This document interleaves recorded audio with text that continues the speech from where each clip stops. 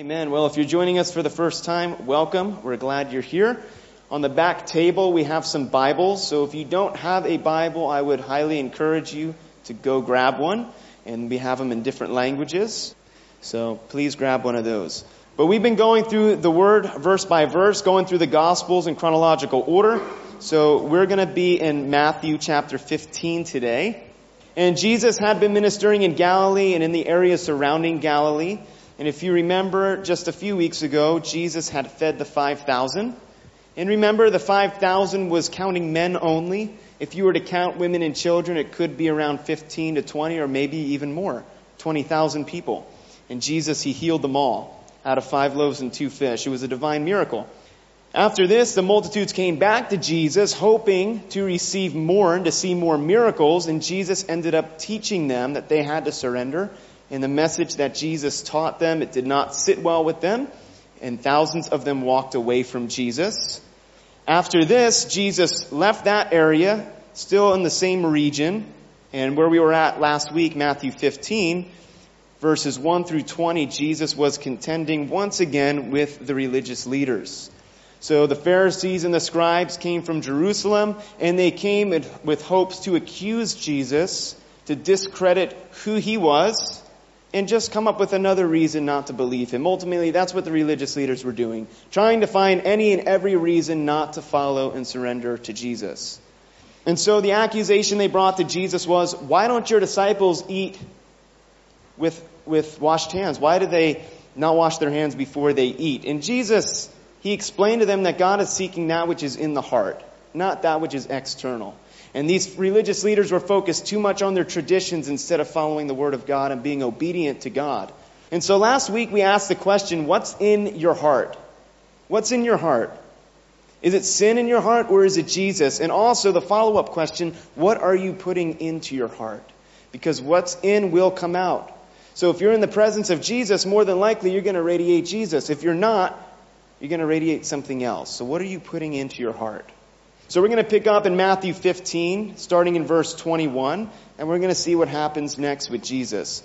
So if you're following along, let's take a look at verses 21 through 22. Then Jesus went out from there and departed to the region of Tyre and Sidon. And behold, a woman of Canaan came from that region and cried out to him, saying, "Have mercy on me, O Lord, Son of David. My daughter is severely demon-possessed." So Jesus departs from the region of Galilee, and this will start a lot of Jesus' ministry beyond Galilee. And he went to the region of Tyre and Sidon, which is around 63 kilometers northwest of the Sea of Galilee. And as soon as Jesus departs from there, this woman comes from that region. And this woman is said in the text to be from Canaan. In other gospel accounts, especially Mark's gospel, this woman is called a Syrophoenician woman. And at this point, Phoenicia, which was also known as Canaan, it was a part of the Roman province of Syria, and that's why they were called Syrophoenicians, but also from the land of Canaan. And so this woman comes to Jesus crying out, saying her daughter was severely demon-possessed. So there's a lot to unpack here. Number one, we see right off the bat a great example that this woman sets for us.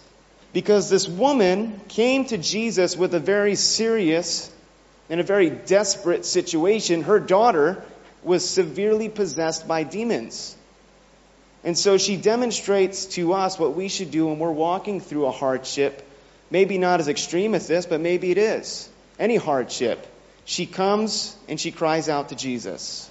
What are you doing when things are going wrong in your life? Are you going to Jesus, or are you going to other things and other people and other sources instead of Jesus? Are you questioning Jesus? Or are you taking everything to Jesus?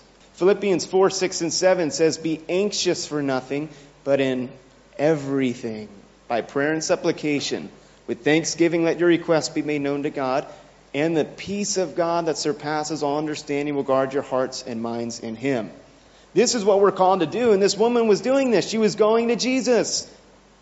The second thing I see here in this verse, how would a woman who is from Canaan, nearly 63 kilometers away from Jerusalem, in the areas where Jesus was primarily ministering, how would a woman all the way out there hear about Jesus and His wonder-working power?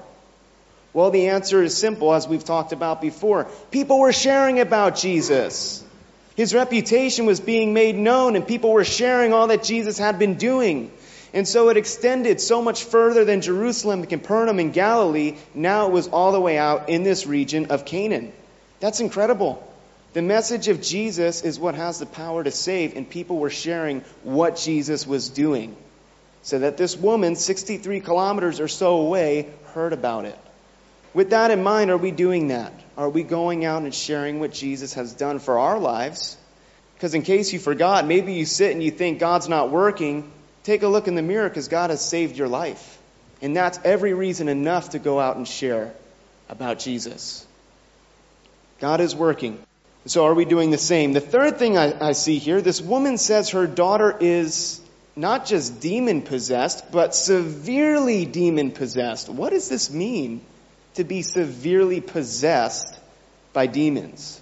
Well, it could be one of two things. For one, it could be that this girl was demon-possessed, and at one point the demon was cast out.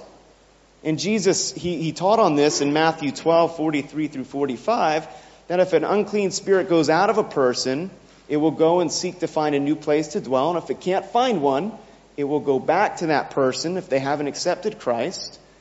But it will take with them even more demons, and the state of that person is worse than it originally was. This could have happened, but if you look at the Greek word for severely, it interprets to mean to miserable or ill or sick. And so I tend to believe, instead of maybe having hundreds or thousands of demons in her, the demon possession was merely being described as terrible and sick and ill. And it's true. That's what demon possession is. And it's still happening today.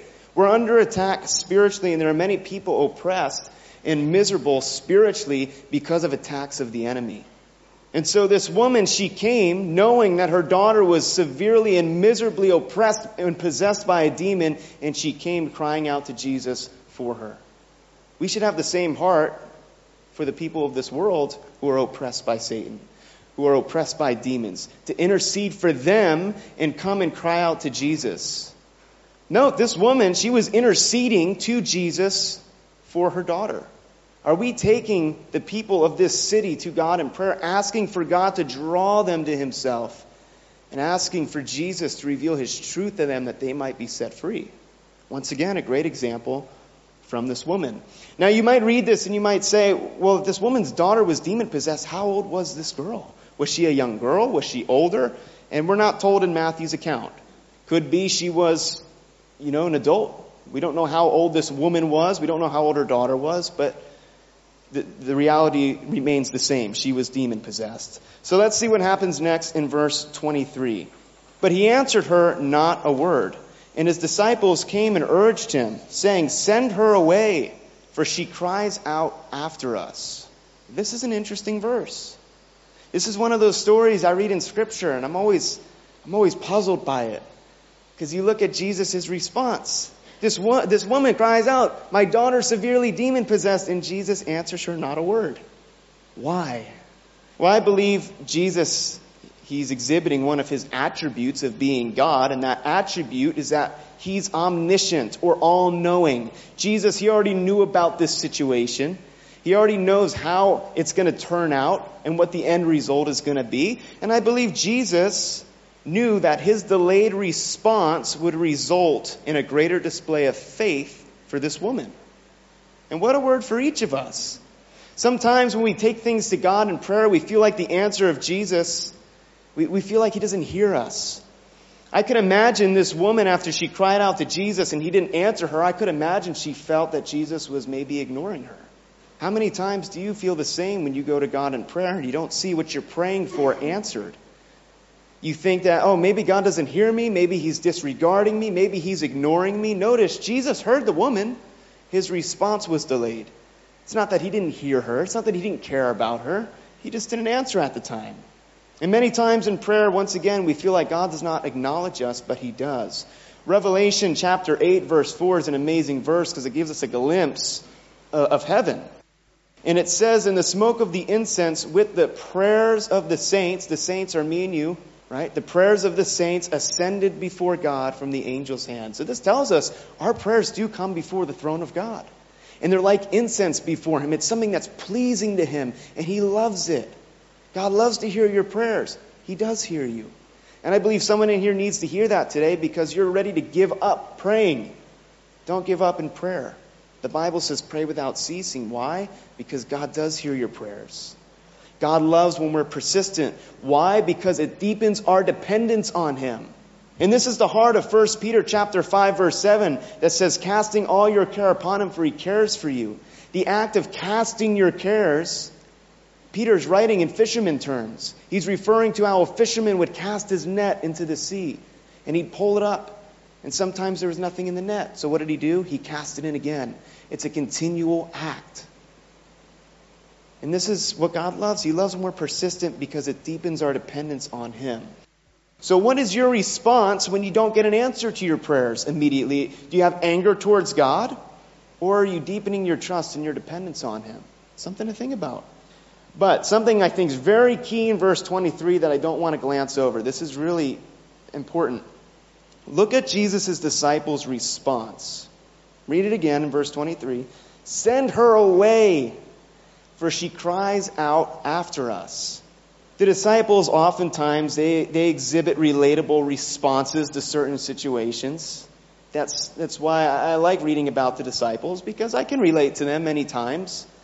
But when I read this story, it's really a heartbreaking response that they have, isn't it? Because you look at this woman's situation. She had a daughter who was severely demon-possessed. Could you imagine that? For those of you who have kids, maybe you can imagine it. I don't know, it's not a pleasant thought for you to imagine.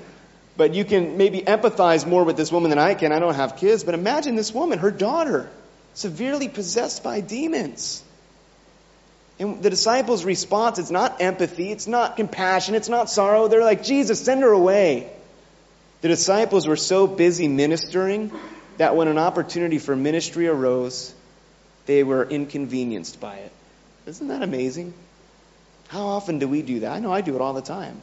I'm so focused on ministering and doing ministry that when ministry opportunities actually present themselves with the people God has placed, I'm inconvenienced by it.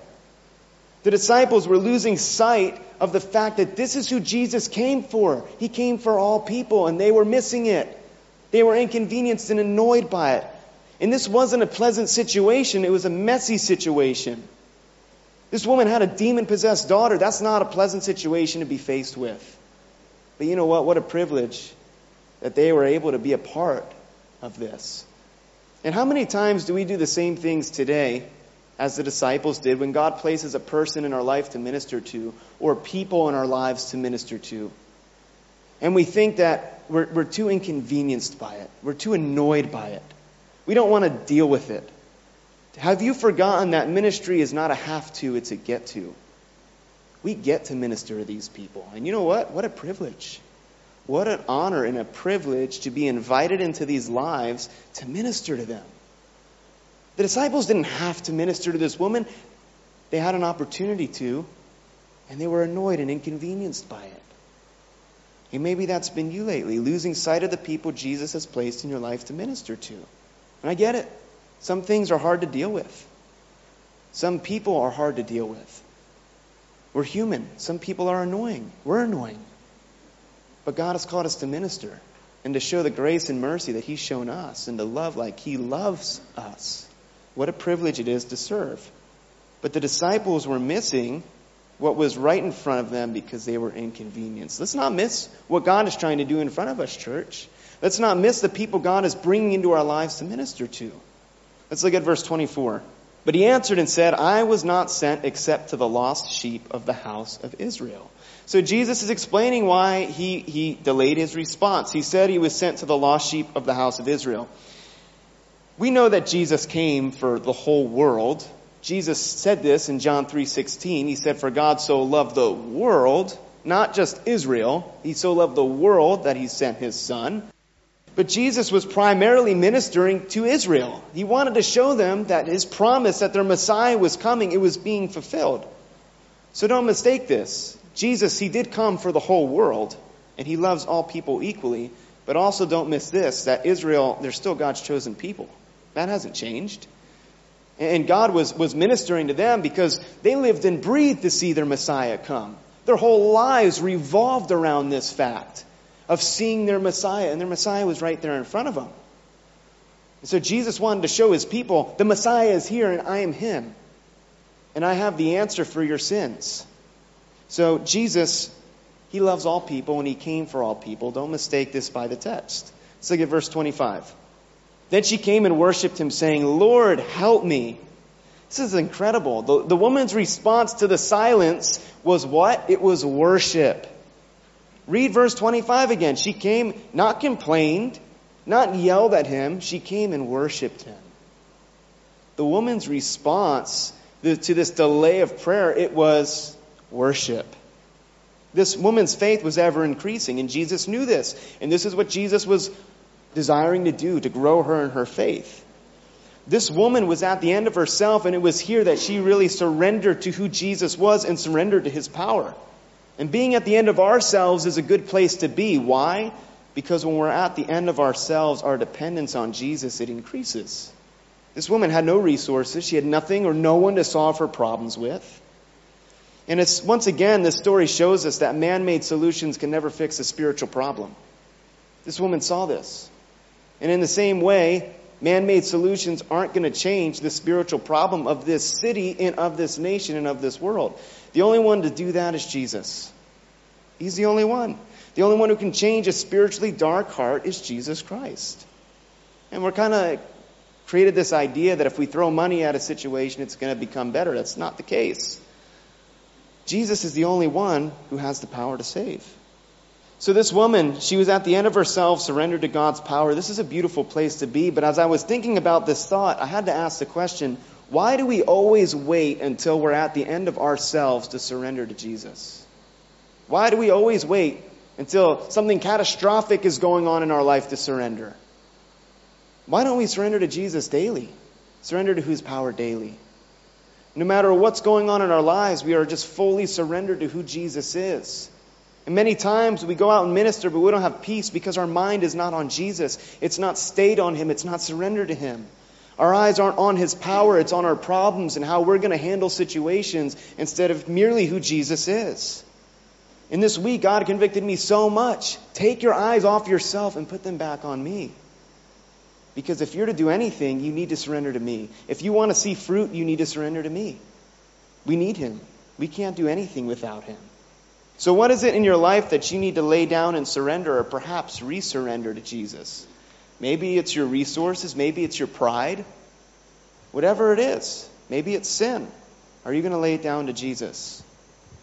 This woman's response to a catastrophic situation in her life was worship. What's your response to what's going on in your life? Is it complaining or is it worship? And that was the message that Jeff shared a few weeks ago. God didn't call us to complain. He called us to worship.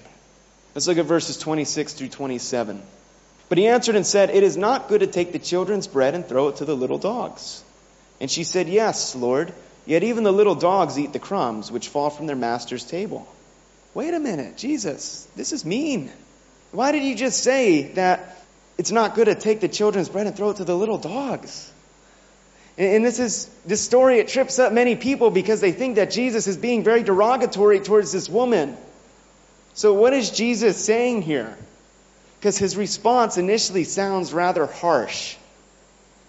Well, once again, understand the heart of Jesus. His heart was clear. He was after her heart, and his heart was to deepen her faith.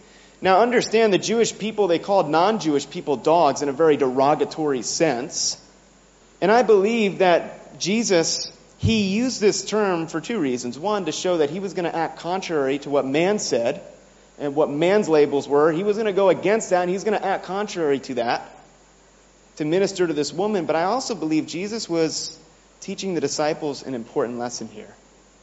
That even those people that other people may consider to be less are not less in the eyes of God, and they're not of less importance in ministry. But once again, Jesus, he's testing this woman's faith. And God does this. People don't understand this about God, that he does test our faith. He doesn't tempt us. The devil tempts us, but God does test us. James chapter 1 verse 3 says, knowing that the testing of your faith produces patience. And if you correlate that with Romans 5 verses 3 through 5, Paul said this. And not only that, but we also glory in tribulations or testings, knowing that testing or tribulation produces perseverance, and perseverance character, and character hope. Now, hope does not disappoint because the love of God has been poured out in our hearts by the Holy Spirit who was given to us. And so the heart of Jesus was for this woman to grow in her faith, but he was also teaching the disciples a lesson here.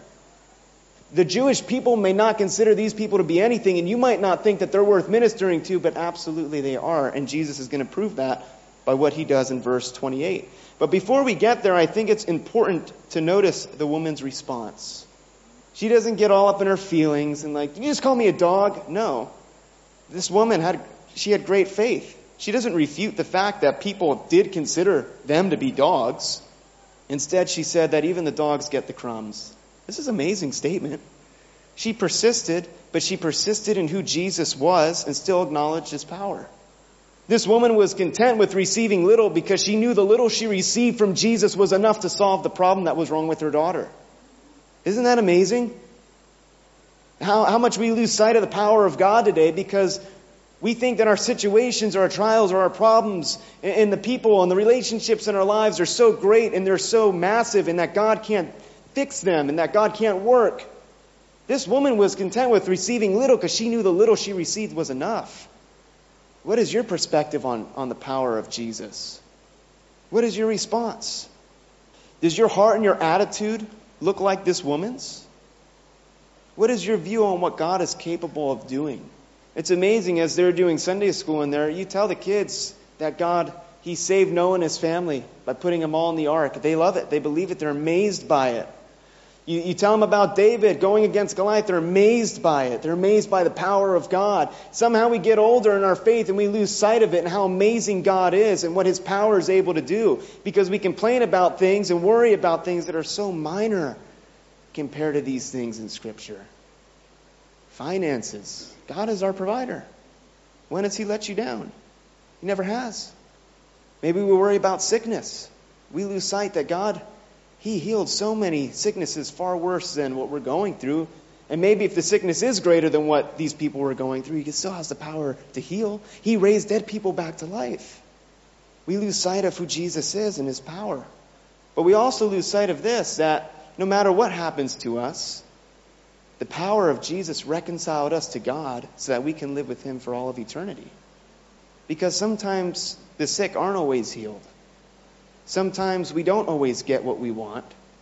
But the power of Jesus still rings true. He made it possible for us to spend eternity with him. So do you have the same perspective of this woman, that even the little that God will give to you is enough? And this is commendable faith. So let's see how Jesus responds in verse 28. Then Jesus answered and said to her, "O woman, great is your faith. Let it be done as you desire." And her daughter was healed from that very hour. So Jesus commends this woman for her faith, and he said this woman had great faith. The word great here, it translates to mean exceedingly large, strong, something that's loud. And this is how Jesus described this woman's faith. It needs to be loud like the children's faith right now. Right? But this is how Jesus described this woman's faith. How would Jesus describe your faith? If you were standing before Jesus, how would he describe your faith? Would he describe your faith like this woman, where he said, "How great is your faith?" Where he commends you because your faith is strong, your faith it's powerful, it's large, it's loud, you're expressing your faith. Or would he say, "Oh, you of little faith," like he said many times to the disciples? How would Jesus describe your faith? I've been convicted on this thought this week. Are you fully surrendered to Jesus? This woman, her faith was strong because she was surrendered to Jesus. Listen, you don't need to wait till you're at the end of yourself to surrender to Jesus. And maybe you're in here and you don't know Jesus as your Lord and Savior. You don't have to wait till you're at the end of life to give your life to Jesus, till you're at the end of your resources to give your life to Jesus. Because what Jesus has to offer you is right here. All it takes is for you to surrender. The hope, peace, joy, the life and forgiveness that you long for, it's found. All you have to do is surrender to Jesus. So Jesus fulfilled this woman's desire and he healed her daughter. And once again, an amazing lesson for the disciples and us to learn that Jesus, he was indeed interested in this woman and her problems. The disciples weren't. They said, "Send her away. We don't want to deal with her." Jesus, he didn't do that. What was Jesus' response? Who did he respond to? The disciples when they said, send her away, or this woman who was coming before him with faith? Jesus responded to the woman, and he healed the woman's daughter. No one is of less importance for us to minister to. And if Jesus is interested in all people and all the many problems that people have, so should we as we bear his name and as we go out to do his work. So who is it in your life that Jesus is calling you to minister to? Remember, you don't have to minister to this person or these people. You get to. You get to be a part of the work that Jesus is doing, because Jesus is going to reach that person with or without you. But so many times when we're not surrendering to Jesus and his power, our eyes are focused on our strength and we think what we can do and how we can save people when we can't. Only Jesus can. Jesus' heart was for all people, and our heart should be for all people as well. Lastly, notice, and then we'll move on, this is important to skip, that even though this girl was severely demon-possessed, at the word of Jesus, he didn't even lay hands on her. At merely the word of Jesus, this girl was set free from these demons. It shows us that the many demons had no choice but to surrender to the power of Jesus. They had no choice but to submit to him. The power of Jesus was greater than the demonic forces that were taking place and destroying this girl's life. And for the Christians who are here struggling with spiritual warfare, here is an encouraging reminder that the enemy that we face is a defeated foe. He's defeated. And all power and all victory is in Jesus. We've been talking about this on Wednesday night as we've been going through this book. And we've been reminded that Satan's a defeated foe. He has no choice but to submit to the power of Jesus. But too many Christians today, they live and act and minister like they're on the losing side. Too many Christians live defeated lives instead of the victorious lives that we have in Jesus. And so many Christians say, oh, I wish I was free. Well, Jesus said, whom the Son sets free is free indeed. So if you've given your life to Jesus, you are free. But too many Christians live like they're on the defeated side, like they're on the losing side. And they're so dismayed by the spiritual darkness instead of keeping their eyes on the power of Jesus and his ability to save and to change. So what are your eyes on? Are your eyes on Jesus? Are you walking and living in that freedom, knowing who our God is and his mighty power? Let's see what happens next in verses 29 through 31. Jesus departed from there, skirted the Sea of Galilee, and went up on the mountain and sat down there. Then great multitudes came to him, having with them the lame, blind, mute, maimed, and many others. And they laid them down at Jesus' feet, and he healed them. So the multitude marveled when they saw the mute speaking, the maimed made whole, the lame walking, and the blind seeing, and they glorified the God of Israel. So Jesus, he walked alongside the Sea of Galilee, and once again, Jesus, he does what he typically did. He went to a mountain. And you can imagine Jesus went here to rest. Once again, Jesus models for us what we're to be doing, especially as we serve him. Yesterday I was running, and it was an all-day event. It was from 6 to 6, and I was with my neighbors who invited me. And I'm so laser focused on what I need to do. That's all I'm thinking about. I just want to run. Show me where I'm running, and that's all you need to tell me. And my neighbors would stop me many times during the day, and they said, you need to eat. Because if you don't eat, you're not going to be able to run in the afternoon. And I would tell them, no, I don't need to eat. Sure enough, 12 o'clock comes around, and I'm like about to pass out. I'm running. I'm starting to see things and hallucinate. And I get back, and my neighbor said, yeah, you need to eat. How many times do we do the same thing in ministry? We're so laser focused at what God is doing that we want to accomplish it, and we forsake rest. We forsake taking the necessary steps that we need to be healthy. I wasn't sprinting for 5 minutes yesterday. I was running all day. And ministry is the same way. It's not a sprint, it's a marathon. And we're in this for the long haul. So we need to take care of ourselves. We need to rest, as Jesus did. So the multitudes, once again, they followed Jesus. And there were thousands of people in this multitude. And the people in this crowd, they brought the sick to Jesus. Why? Because they knew if they brought the sick to Jesus, Jesus had the power to heal them. Are we doing the same thing with people out in this city? Or have we lost perspective? Have we lost perspective that Jesus has the power to heal and that he has the power to save? Because there's a lot of spiritually dark people, and many times we're scared to share Jesus with them because we're scared of what their response is going to be. We're scared of rejection we may face. We think that we may be pushing them. These multitudes brought the sick people to Jesus because they knew he could heal them. And this should be our perspective as we go out and share Jesus. We should go out with confidence knowing that these lost, dark people, they can be changed by the power of Jesus. So let's not forget the power of God and His Word to save and change a heart. Isaiah 59 verse 1 says, "Behold, the Lord's hand is not shortened that it cannot save, nor His ear heavy that it cannot hear." Now, these multitudes don't just bring these sick people to Jesus, but what did they do? It tells us in verse 30. They laid them down at Jesus' feet. There's such a peace and beauty when we just lay down our lives at the feet of Jesus. When we lay down our problems at the feet of Jesus, and our fears and worries and other people at the feet of Jesus. Because to surrender at the feet of Jesus is to surrender to His power and to what He's able and capable of doing. So what is it in your life that you need to lay down? You just need to surrender it. To surrender means you're letting go of something. What do you need to let go of in your life today? The Lord loves you. He wants to hear from you. He wants to set you free. He doesn't want you to live burdened. He wants you to lay these things down before Him. And maybe you're here and you haven't surrendered to Jesus as your Lord and Savior. I have a question. What's keeping you back from doing so? What is keeping you from surrendering to Jesus?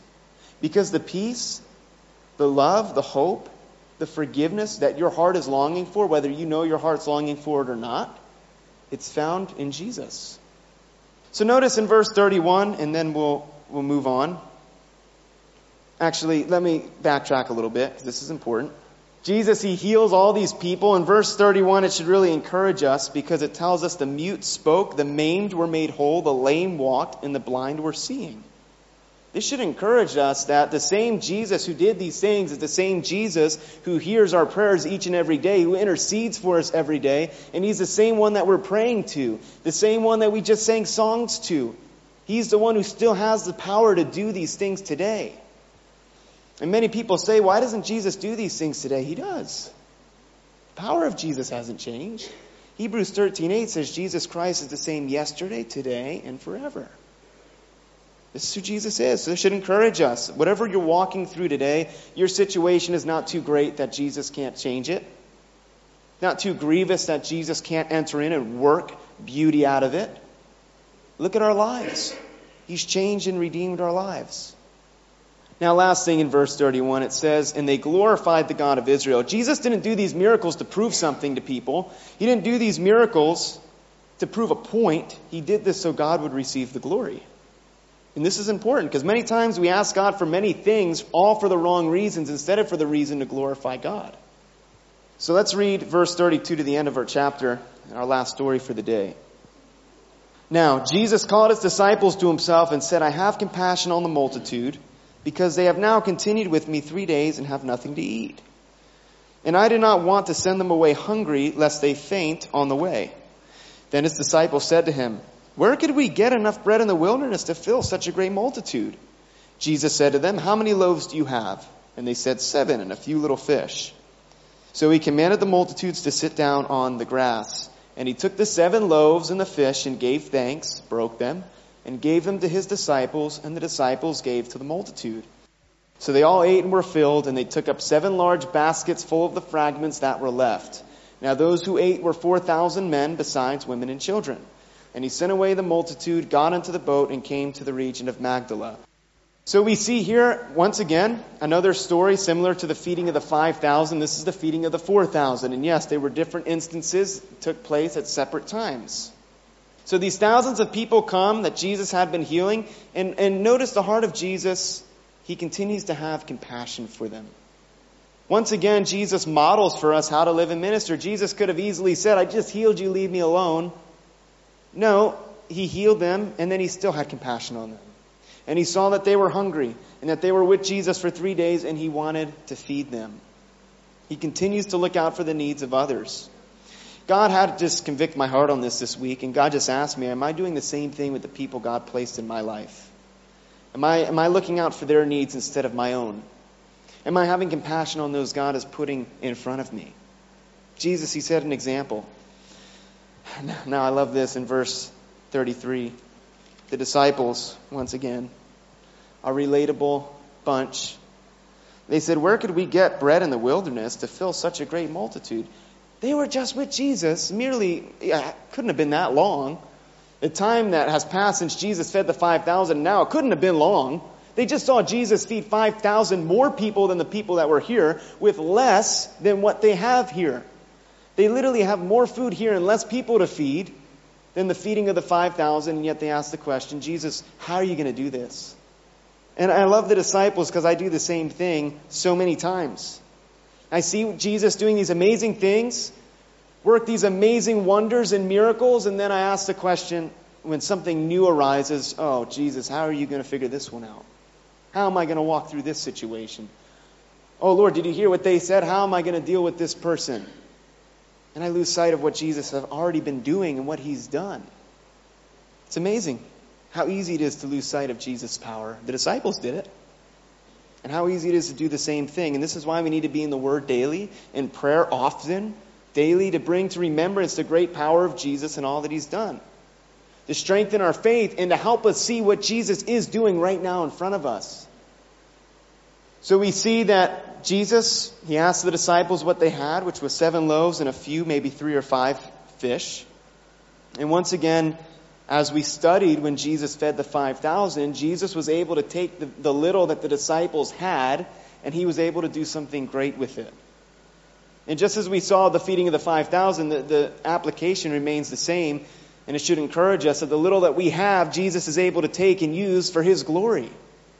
And the little that we have to offer Him is our lives. And Jesus is able to take that and He's able to use it to go change this lost and dying world around us. So that should encourage us. Praise the Lord that God doesn't need a single resource or person, and yet He invites us in to do the work of ministry. And also, just as we saw with the feeding of the 5,000, Jesus, He does the work. He's the one who multiplied the bread and fish. He did the work, and then He invites the disciples in to distribute. And in the same sense, Jesus does the same with us. He is the one who works wonders. He is the one who changes lives. He is the one who does all these great and amazing things, and He invites us in to be a part of it. Don't lose that, because many times it's easy to get caught up in ministry and what we're doing, and we lose sight that Jesus is actually the one who gives the increase. Jesus is the one who gave the increase in this story, and He's the one who gives increase in the ministry that He has us in. So Jesus, He does this incredible, once again, another incredible miracle and display of His power. And when you read this story and the other stories that we read, and really the whole Word, when you read about these stories of God manifesting His great power, what is your response to it? Are they just stories to you? Or do they encourage you with who our God is? And is your faith in what Jesus is able to do? Because the enemy wants nothing more than to blind you to the power of Jesus so that you go out in disbelief and doubt. He wants you to live a defeated life. And this is why I love how these stories are in Scripture, so that we can be reminded that Jesus is able to do anything. And He's the same Jesus that we serve today. So our last verse, Jesus sends the multitudes away and He heads to the region of Magdala. What is Jesus going to do here? You're going to have to wait till next week. So today we finished Matthew 15 and we studied 3 stories. The first story was with the Syrophoenician woman, or this woman from Canaan who had the demon-possessed daughter. Jesus healed her and taught us an important lesson that no one's of less value to minister to, and how we need to be persistent and worship Jesus as this woman did. The second story was the healing of the multitudes, where Jesus healed the thousands of people with all their sicknesses. And we're challenged by this thought that as the multitude brought the sick to Jesus, are we bringing the sick to Jesus?